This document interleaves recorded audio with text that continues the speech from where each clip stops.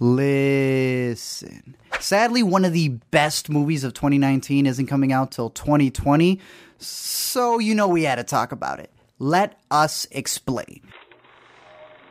So what we do on Let Us Explain is dive deep on something that we can't stop thinking about for other people who can't stop thinking about that thing too. That means we'll talk about anything and everything, including spoilers, so you might want to wait until after you've seen Portrait of a Lady on Fire to watch our segment, or not. If that's your thing, that's okay too. But before we jump into the spoiler zone, let's talk more generally about Portrait of a Lady on Fire. I am your co-host, Zachary Shevich, and joining me, when he's embarrassed, he bites his lip. It's Arturo Zurita. What if he did know that detail about me? I would be a little concerned. That'd be a little like, how do you, Zach? How do you know he does that? I'm excited to be here, but I'm more excited the fact that we have two people who I think I know you have it above as one of your favorite. Yes, I do. I don't know if Amanda has it. I've I got think it Amanda's on the right side of tied history. with Parasite. I need to see them both again. We accept that, but we have. The second, I'm almost calling it the second half of our Parasite review because these two movies have been the things that we've been hyping up the most. We're also going to be talking about Uncut Gems in case you're curious about what other videos out there. But I'm really excited to have both of them on. I don't know who we had to introduce first. Zach, I don't know what your quip is. I think we're coming up. I had She's Dreamt of Running for years for Amanda the Jedi. Hell yeah, that's a good one. But I didn't have a third one for Alina Montemayor, despite her presence. I'm sorry about that. But if you guys want to say hi. Hey. So we're really excited to get the Sundance crew back together. You may have seen us back earlier this year when we saw a lot of what are now our favorite movies of the year. But we also went to the TIFF, saw many great movies at the Toronto International Film Festival, including Portrait of a Lady on Fire. So we really are excited to discuss the latest from Celine Sciamma? I don't know how it is. I keep saying it with the hard C, Sciamma. I think it's that sounds Italian. I know. Yeah, she's French, but that ain't a French last name. Well, we just learned today that we actually have a French advisor on our panel, which is a really good considering but this not is Parisian French. Before anybody comes in here being like, ugh. I don't know the difference, Amanda. So to us, you're the highest one in regards to knowing the language. But absolutely, I'm excited to talk about this one because I think all of us agree here. All of us saw Les Miserables. I think. I don't know if you were able to catch it, Amanda? Amanda, you saw it too? I did, yeah. Sweet. Yes. So then, that being the submission for the Oscars for France, you think it's a bad choice? Yeah. Did Korea pay money? Were they like, don't send Portrait? I love this conversation here. If you haven't seen Les Miserables, it's another French movie that I just to really get clarify, France chose the movie Les Miserables as its official submission for Best Foreign Film at the Oscars, basically snubbing Portrait of a Lady on Fire, which has been getting a lot of great praise. We talked about it a little bit on a previous intercut that we understand, I guess, the decision. But yeah, I mean, I think we all agree that Portrait is maybe the better movie. Yeah, Portrait's going to be better than like half of the English submissions for Best Picture of the Year. So like, come on. That is true. It really is. Come on. The story set in 1770 as the young daughter of a French countess. It refuses to sit to have her portrait drawn by a new female artist who's joined them at their home. It develops into a bit of a budding romance between the daughter of the countess and the painter as they realize their similarities, and it's a very, very stunning film, not just in the way that the plot moves forward, but in its photography, beautifully shot.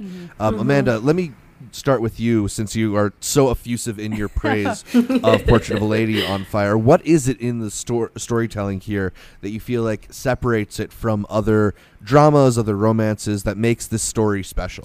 There's just so many little things, and like we were kind of talking about it a little bit before we started, not to get into any spoilers, but it's just like beautifully directed. There's little things, little callbacks, a story that's mentioned in the movie that ends up painting your view of the rest of the story that you've just watched.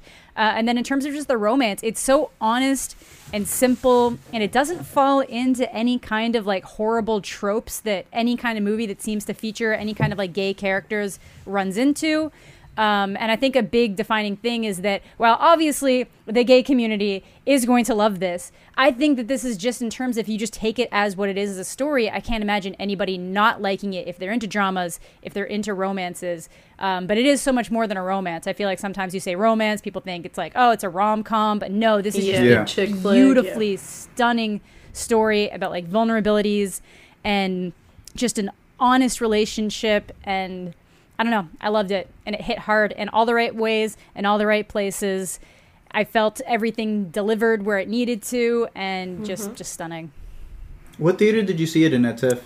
Bell Lightbox, so the one that has like the really acoustic. Ooh, and they have really good sound. We saw Roma there, and when the kids were running around, we thought they were actually in the back. The thing that I noticed, unrelated, the thing I noticed about that theater is that when you start walking down the hallway to get into it, you can't hear any of the sound in the hallway anymore. No. So I got like 10 feet in. It's insane. And I was like, that door's still open and I can't hear anybody back there. So it's like, it's amazing. If you can see a movie at the Bell Lightbox, do it. We highly recommend it. 3 thumbs up from all of us. Zach has yet to see one in there. But Zach, where did you see it? I saw it here in New York. Oh, you got I got to see it at the Walter Reed Theater. Right. I'm the outcast who had to wait to see both Portrait of Lady Fire and Parasite. But the Walter Reed Theater is a beautiful place to see a movie like this, and it kind of, it's one of those theaters where it's you kind of feel like everything melt away on the sides of you, and you can just focus in. And for a movie like this that is so stunningly shot and has such really striking images, there's the Portrait of a Lady on Fire poster, obviously, that has that really striking image of the dress on fire that I don't know, it's cemented into my mind. And there's also stuff like it's shown in the trailer, but there's a really simple shot on one of their faces, and you pull away a little bit and you see we emphasize that one so much. Yes, it's one of those shots. She does a lot of that where it's like you see them and the sequences start with those shots. It's just one person. Nope, it's 2. And it's a really smart way to draw them together, just to see them as a similar person, that they're equals, to relate their struggles to one another. Yeah. I mean, not to. I feel I told Art this after. It feels like Call Me by Your Name is maybe too obvious of a comparison to make, but the way that Call Me by Your Name does a really effective job in making its characters see each other in themselves, I think Portrait of a Lady on Fire does that just as well. I think it does it better, in my opinion. Sure. It's a much better movie than I really think Call Me by Your Name, if you really get down to it, it's really painted by the issue of there's a huge age gap there. I was about to say, I'm like, that's the one thing that luckily Portrait does not have. Yeah, there's nothing like that. They're on very equal footing. It's just solid. There's, like I said, it avoids a lot of those like really horrible tropes that you tend to see in a lot of like gay or LGBTQ plus, media. Well, it was interesting because we were listening to or reading a interview with the director, and she was talking about how that was one of the biggest things that she wanted to make sure she didn't have. She also made sure to not have necessarily any backstories to the characters, and letting the actresses come up with whatever it is that they really wanted to embody with the character. An interesting quote that we're going to mention later with one of Alina's theories, or not even a theory because it's what she noticed in the movie with its storytelling. It was just that idea of what you said with the trope. She said a lot of times when you do stories around this age, you tend to like box them in, or the trope is always that there's power dynamics. Like other movies from last year that weren't my favorites with a U, but this is what I preferred. Like I came out of it saying, I was like, I feel like I got the emotions that everyone got out of The Favorite, but with this one. Yeah. If that makes any sense. That's fair. Because I've heard some people say that this wasn't their cup of tea, but they were big fans of The Favorite. And I was like, I don't know if there's just the way that they play them both here. I like them both, but I like this one a lot more. Exactly, because she said, I didn't really want them to face off as like one superior than the other. They were both equals. And you could see that in the dialogue she writes. The thing that is very separate about The Favorite than this is that The Favorite is kind of like a power dynamic thing, which some people end up on top, and that changes the circumstances. And this is much more even footing, even though the painter is being commissioned, and there is a little bit of like a client subject thing going on. They are quickly on the same wavelength with one another. And what makes up that dynamic, in my opinion, is that, Eloise, so the rich one, she has money, but she has no freedom And then Marianne has freedom, and she's clearly doing well enough. Like, that's where like their dynamics become more even. So even if you can say, well, one person's rich theoretically, but she doesn't have access, she doesn't have the freedom to do anything to that. With that. So. Another thing that ends up really interesting, talking about those similarities that they have, Eloise is obviously trapped by this idea that she's going to be betrothed, she's going to be wedded off, and it's something she obviously isn't interested in.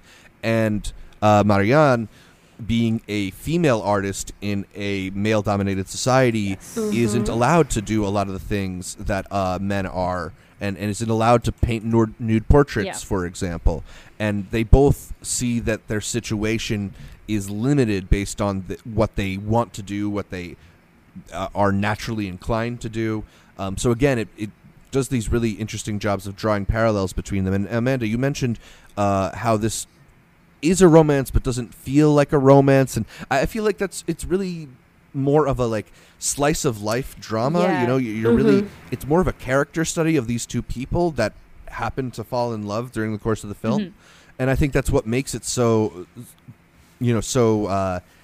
intriguing is the way that it draws these two people from different backgrounds but facing similar issues. Yeah, and I think that ties back in again to there's no real background written to these characters. It's just they show up. You have like minimal details of what their lives were like before, but from that point on, it's just, act as honestly as you think you would in these situations.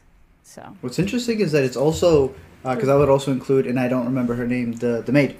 Sophie? The maid's character.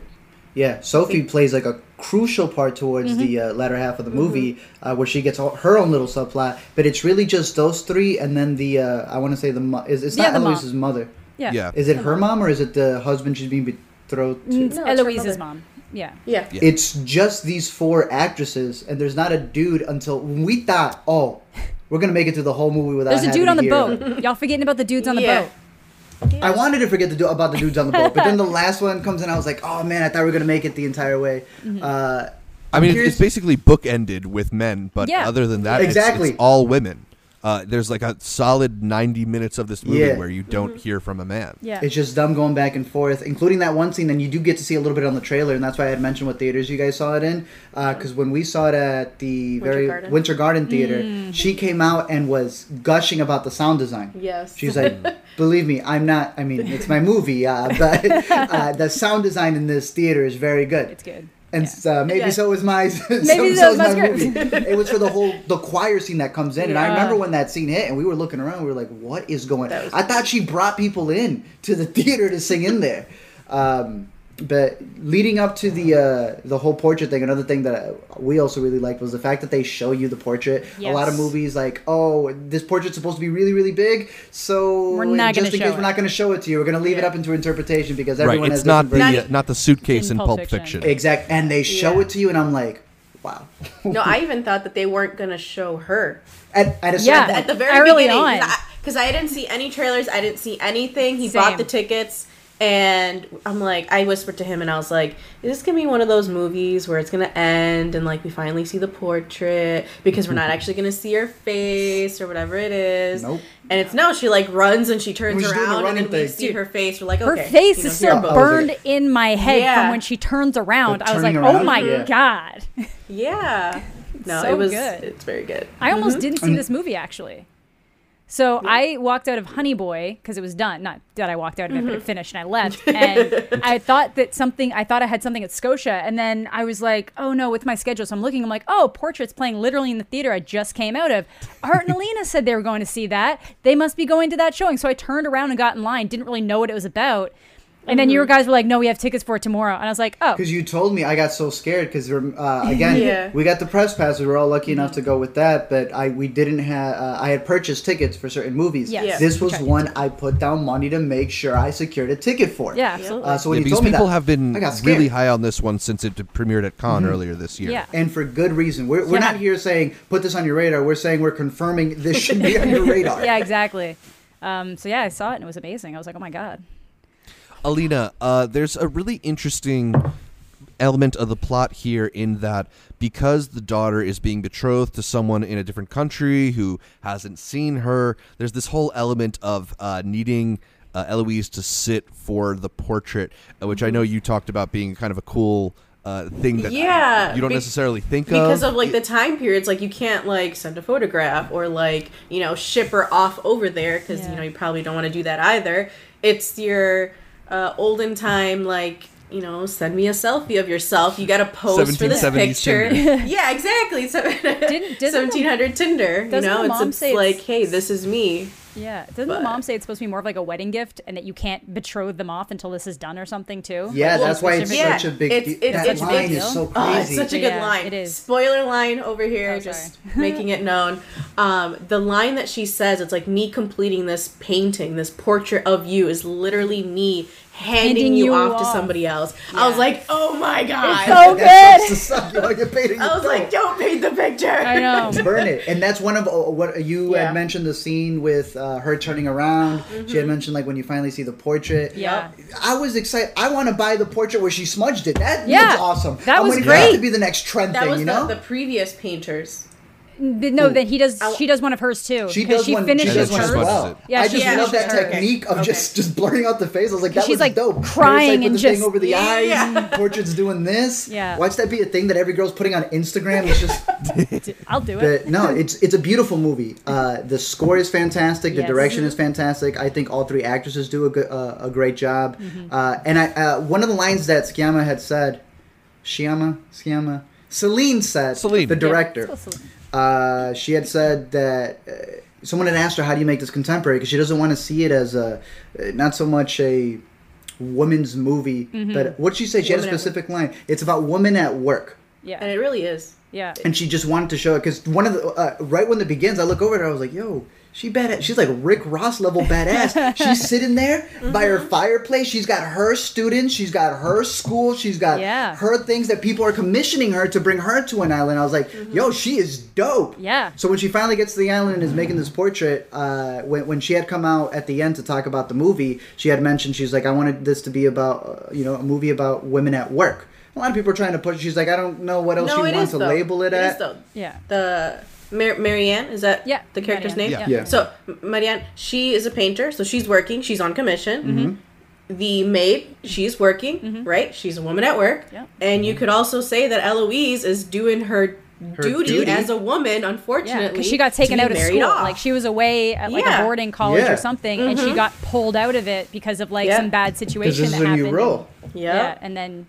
So I was like, that's an interesting. This is an office movie in a sense. It just takes place in the 1700s, and we had mentioned that one review. I love how they put it from the Nocturno, where they said, "Is like this is the story of women who at this point were meant to be seen, not heard from. So this is their story. So when all the men are away and doing what's been captured in movies for generations and generations, why do you want to see that again? This is all the women who stayed back home to do something that that's too much of a boring movie. We'll never make that movie. It's engaging. Yeah, exactly. Sorry, Art, you had mentioned how the movie really feels alive when you get to that moment when Sophie, the maid, just kind of joins in on their hijinks. I think the movie does kind of take a turn when the mother goes away for a little bit, and and Marianne and Eloise are finally able to really connect without the watchful eye over them. Did you guys feel that turn in the movie too? Did the movie kind of opening up and releasing some tension? Yeah, because like I feel like the tension builds right around that time too. And then they have that moment where they kind of have that witty back and forth. And it's so good. And then that just like breaks the dam. And then it goes into it. And you get that moment where they can kind of try to forget the reality of the situation that they're in for just a little bit. But then like Sophie's there, obviously kind of like grounding the situation and giving them something else to focus on. Just because of some of her own issues.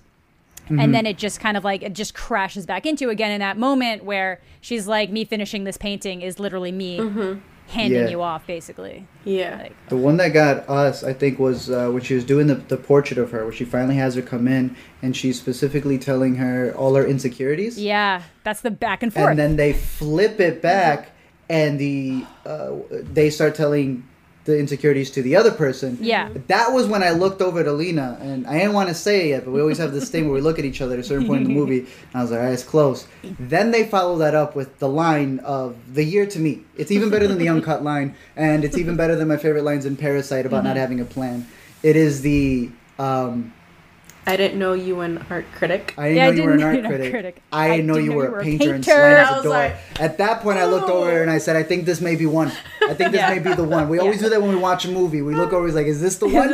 After that line, I was like, oh my goodness. Yeah. Then they follow it up with that choir scene. Then they follow it up with that inspiration of where she got it, of just a glimpse of what that does. You know? The portrait that you've been seeing and wondering what's going to be the origin of this. When you finally see the origin of where she got the idea to draw that masterpiece is insane. Again, women at work. This is the story of the creative process. Yep. Which is why you said it's the perfect way of not saying that it's a love story. It's this hidden romance that's happening. No, it's there, but like you said, it's a slice of life of this woman doing her job. Yeah, and within there, she fell in love with somebody. But this is her creative process of how she did it. Yeah, it's a lot like Whiplash if I were to compare it to another movie of where she's trying to get something right, and she's trying to get something right, and it isn't until the end when you finally see that spark of creativity that comes in. A little bit different in the way Whiplash dynamics work. But that point of when she finally has it, like...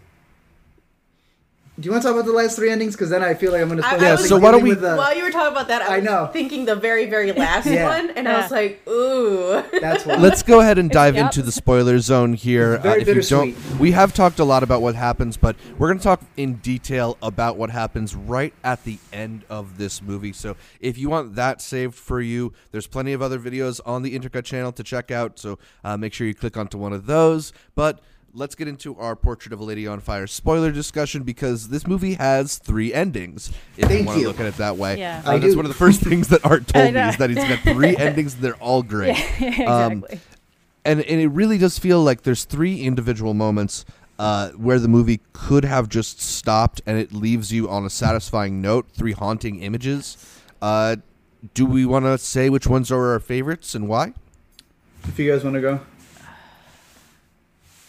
It's so hard. Everybody, you go first. Okay, I'll start. Yeah. So the one that I like, and I guess this is what I dabble in of my favorite part of the storytelling, film, is the way she tells the story. So the way the movie begins is her remembering, and because she's with her students in class, and they see this painting, they're like, where'd you get this painting? She tells a story about this painting. So as she's remembering back to the story, we then in the film realize there's another story about a man, how he left, and he looked back and got this one last glimpse, but him looking back means that he loses his significant other forever. Yep. So in the film, Marianne looks back to Eloise one last time while she's in her wedding gown. Yeah. And it's her finally accepting, she looks back and she's going to lose her forever, but she just wanted that last glimpse. And that last glimpse is just sprinkled into the movie because of her memory. That's how you know that's the best ending. So good. She wasn't having glimpses of her at the opera, which is a great ending. Yeah. That is a great ending. I don't know if you guys prefer it. The real ending, that's the official ending, is her seeing her at the opera. But an even better ending was the one before when, I don't know if you wanted to... you have Marianne show up at this art gallery of sorts many years later. This for me was the ending that really got to me. That gutted me. Because earlier in the film, they have that whole discussion about the drawing in the notebook. She keeps a drawing open to a certain page.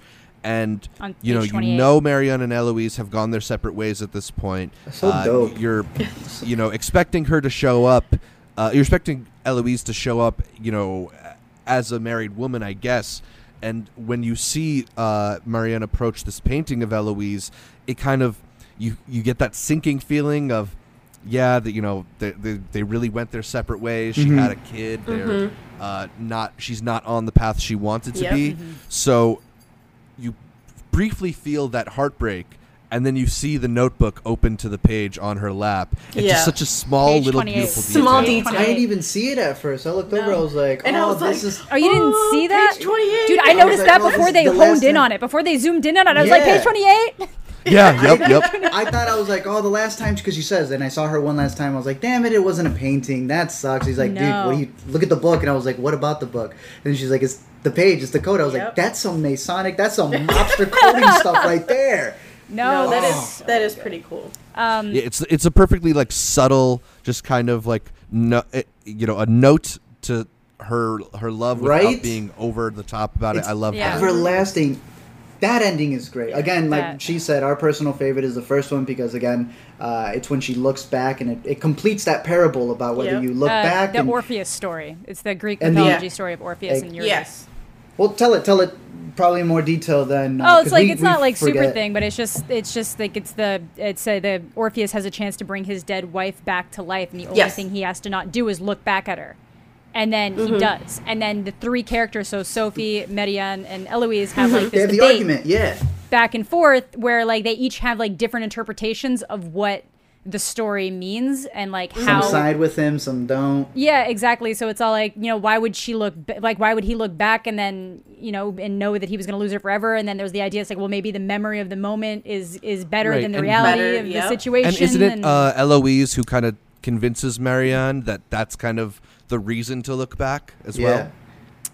I think it was Eloise. I think it was Marianne that said it. Yeah, because Eloise was the one like, why would she look back? Why would you look back? All you had to do was not look back. And then it was Marianne who was like, obviously I feel like she's a little bit more of the realist of the two of them. Exactly, yeah. In that situation, at least in the romance. Because Eloise was the one who's like, she's right over it, reading it just so, like me reading Harry Potter when I was like 12, just going. That's what she was reading this like. So obviously you have those moments of like the callback, but I totally agree. There's the gut sinking moment when you see the painting, and then that little moment of like, oh my God, there's page 28. But then you get that other thing, and it's the theater. I'm like, you could just yell. I get that that's faux pas, but you could sneak out and go around. Like there's so many opportunities for you to go over there, but again, it's just like the moments pass type thing, and it's just such and then it like but it's it kind of pulls a Call Me by Your Name where it like lingers on her face. Okay, you see there's too many shots where it's almost like you're making it hard to not compare it. It's bittersweet. Right, like to end on a shot but they didn't need visions of Gideon to sell this to me. They just needed the moment. And you know what it is? It's because she's also crying, right? And Timmy's crying at the ending of Call Me by Your Name with his parents right there. Like, you hear something? Nah, let him cry near the fireplace. Like they let the food get cold while they cried in the credits. And then then Eloise, she's sitting there by herself, and she starts. There's enough places to go to next to her and be like, "That's what I'm saying. I'm here. Let's run away again." But it's so hauntingly beautiful, and then the tears just start, and she cries. And it's like genuine grief. It's like putting some Ari Aster stuff to shame here with the grief that she's just portraying in this opera house. And also, them listening to the song that they played on the piano. Exactly. Yes, that's what I was going to mention. The song. They had mentioned earlier she's ever been to an orchestra show, and she went there on her own. She wanted to experience it. Yeah, it happened to be the song that Marianne said was her favorite song, and tried playing for her on this old, beaten down piano. So there's just and Amanda, you mentioned how she's going through the grieving, but it's also like she goes through a whole process. Like by the end, she starts to collect herself too. You get the whole range of it. I was like, it's like she just needed that moment, and then it's it's just a moment in time. Just remember it. It's wild. I can't tell. Can we just go watch the movie? Just have it now. I can't tell if when she's zooming in on Eloise crying, if Marianne is crying as well, but it's just a sound. Because everyone else was crying in the theater. So I can't tell if that was an effect or if it was just everyone crying in unison towards the ending of the movie. Does Neon release Blu-rays and? Yeah, 100%. No? That's the other thing when we talk about. Neon has stacked itself. Parasite, Portrait, Loose. Do they have Honey Boy? Is Honey Boy Neon? No, Honey Boy is Amazon, but they have Honeyland. Right, that's Honeyland. Okay, they've got a few great documentaries. Biggest Little Farm, I believe, as well. Apollo 11, which a lot of people liked earlier this year. They are stacked, dude. It's been insane seeing what Neon's been picking up, and I really like their range when it comes to foreign films. A24 has some foreign films, but The Souvenir is British. I don't really consider that a foreign film. I don't. But I love the dip that they're doing with foreign language films, and they've been doing it for a bit. Yeah. And dude, they picked up 2 of the best of the year. I think we're all in unison in saying, regardless of a Parasite or Portraits of Bob, depends on the day, right? Yeah, it really does. What are you in the mood for? What are you in the mood for? Are you in the mood to be emotionally eviscerated, or are you in the mood to just kind of go through like 5 different genres of movie? Yeah. Either way, both of these are our top 2. I think out of everyone here. Incredible. Mm-hmm. Yeah, definitely one of our favorites of the year. Absolutely catch up with Portrait of a Lady on Fire whenever you get a chance to. And yeah, watch out for everything Neon's putting out. Yeah. They also co-released Little Monsters, another favorite of ours. Yes. Did you watch it again? I know you put up your video. I have not had a chance to watch it because it's not available in Canada, as far as I can tell. You guys get it. You saw it at Sundance. Yeah, you guys get it on Hulu on Friday. We don't have Hulu. So I'm assuming it might hit Amazon Video. Usually when we don't have things on Hulu, it hits Amazon. You don't have Hulu? No, we have Netflix. But so you can't experience Huluween? We don't have Huluween, no. I have to watch Blu-rays. Jeez. I just found out about Huluween. That's for another discussion. Yeah. But I do want to... yeah, definitely watch that one. I'm curious, since we were talking about stuff with the Sundance, if you haven't seen that video, all of us did that panel as well. We also have the TIFF one, but specifically for this movie, considering Celine herself said she's not going to be pushing it for Oscars. I know Zach has been keeping up to see on the considerations. I don't think this is considered for anything. Who cares? What would you nominate this movie for? Best Picture of the Year, cinematography, director, cinematography. You have to. Actors, honestly, even female performances. Yeah. Who would be lead? Who would? Because that's been the discussion all year, hasn't it? I think Marianne would be the lead, and Eloise would be supporting. Yeah. Because it's Marianne's memory. It's her story. I would have to agree. I would have to agree with that. Yeah, it's hers. But then they do these weird stuff. I mean, again, they were, and I like that Celine's like, I'm not going to taint this movie, because sometimes you do feel, that's been my worry with Parasite, like with a movie that's all about the class and stuff, that it's going to be these rich parties where they're giving out peaches. Yeah, you mean where she has to it's weird. Basically hand over. What was it? Wasn't it Jordan Peele? Jordan Peele said that I felt like I had to whore out my baby, but now that I have this Oscar, I feel that it's worth it for other filmmakers to see me and go, yes, I want to continue this pursuit, and I feel it's worth it at the end. Celine went, maybe she didn't care. Yeah. I made my movie. I got the Cannes Award. I'm good. I love her. She's the best. Watch any interviews you can of her. Yeah, she's cool. But I would agree. With all the ones that you guys said as well. Yeah, I think we'd be really happy to see it sneak in for costume design or production design as well. Oh, the period aspects of this are really beautiful. And you know who does it? You know who dabbles in her own costume designs? Oh my God, it's her! I knew that. Without taking credit. And she doesn't want to take credit for it. She doesn't want to take credit. She goes often uncredited. She's a badass. And you said you didn't get to see a Q&A with her. I really wish you got to just see her speak. It's on. It's Y'all on. Know showings. It's on YouTube. Yes, that's YouTube. The great thing about TIFF is that every single Q&A is fully recorded in like good quality. When you see even the ones that are like days down the line. Mm-hmm. Just watch her come out, and you're gonna be like, "Wow, ma'am, we know for a fact that you do your costume design. Come on." But yeah, that would be a really dope thing to see, because then she would get the credit as well. But definitely one of the best of the decades for ourselves, for sure. One of the best of the year. I'm excited for everyone to watch this. Is that Penny, Zach? Yeah, that's Penny. Aww. Penny even gives it a must watch. She wants to contribute too. She also thought it was great. Yeah, Penny loved it. Penny's really into period pieces. Yeah. Yes, it made her cry. It definitely made her cry. So yeah, I mean, I guess with my dog crying, that should just about wrap us up. Unless anybody else has anything else they want to mention on Portrait of a Lady on Fire. Nah. That's about it for this episode of Let Us Explain on the Intercut Podcast. Amanda, where can people find more from you? Literally everything. Amanda the Jedi, YouTube, Twitter, Instagram, Twitch, all of the above. Been making a pretty big YouTube push lately, so feel free to follow me there. Lots of movie content. Got my TIFF wrap up. Get a little Monsters video if you guys are interested in knowing a little bit more about that and some of the behind the scenes, like stuff with the director that went into making the movie. I got all that there. And yeah. Thank you. Very cool. Alina and Art, where can people find more from you? You can use Let Me Explain one. Oh, yeah. Follow you mentioned it. You do it. Okay, Let Me Explain. That's LME Explain over on Twitter. That's where we collectively share our jokes, and we just post it up there. We make bets to see which one of our jokes gets the most likes. That's how we survive in our relationship. Also, it's been very aggressive. It's LM Explain. not LME Explain. It's LM Explain. LME Explain, in a sense, with the X. The other one was taken. I don't know who, but they took it. But yeah, you could go see over there. Please like mine. They're the funny ones. But yeah, you could also find us at Let Me Explain, the YouTube channel, the A to Z show. But you can find us every week on Intercut. And definitely send us your suggestions, your questions. We like to know what you guys think about the movies. Because sometimes we disagree, and those are our favorite discussions. But when it's something universal like this, if you didn't like it, I'm curious to know why.